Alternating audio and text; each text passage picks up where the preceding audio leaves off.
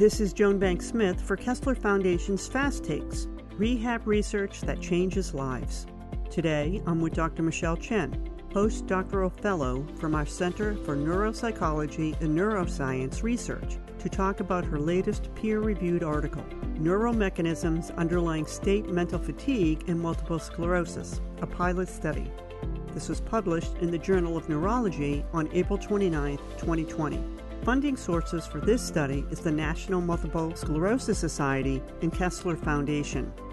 Dr. Chen, can you share with us the main takeaways of this study? We investigated brain functioning as one becomes mentally fatigued, or in other words, feelings of mental exhaustion after performing a challenging task.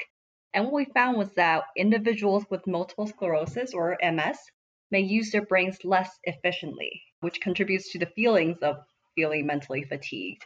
So specifically when completing a mentally challenging visual task, we saw that healthy controls switch from using visual processing areas in the brain to brain regions that are associated with more allocating attention and processing complex information.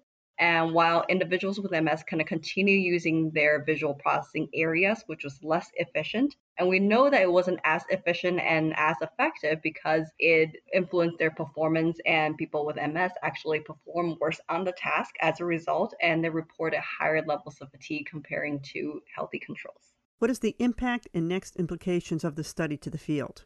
Although fatigue is a very common and debilitating symptom in MS, and a lot of clinicians and patients know that it is important, it is still very poorly understood in the field, and there are currently no gold standard treatment for fatigue. So our study really adds to our scientific knowledge about fatigue and specifically what is happening in the brain mechanisms underlying fatigue, which can help the field really develop more effective treatments in the future for fatigue in both people with MS and also other neurologic populations that experience severe fatigue.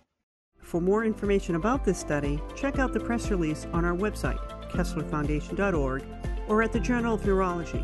Links can be found in the program notes. Be sure and subscribe to our SoundCloud channel, Kessler Foundation, for more research updates.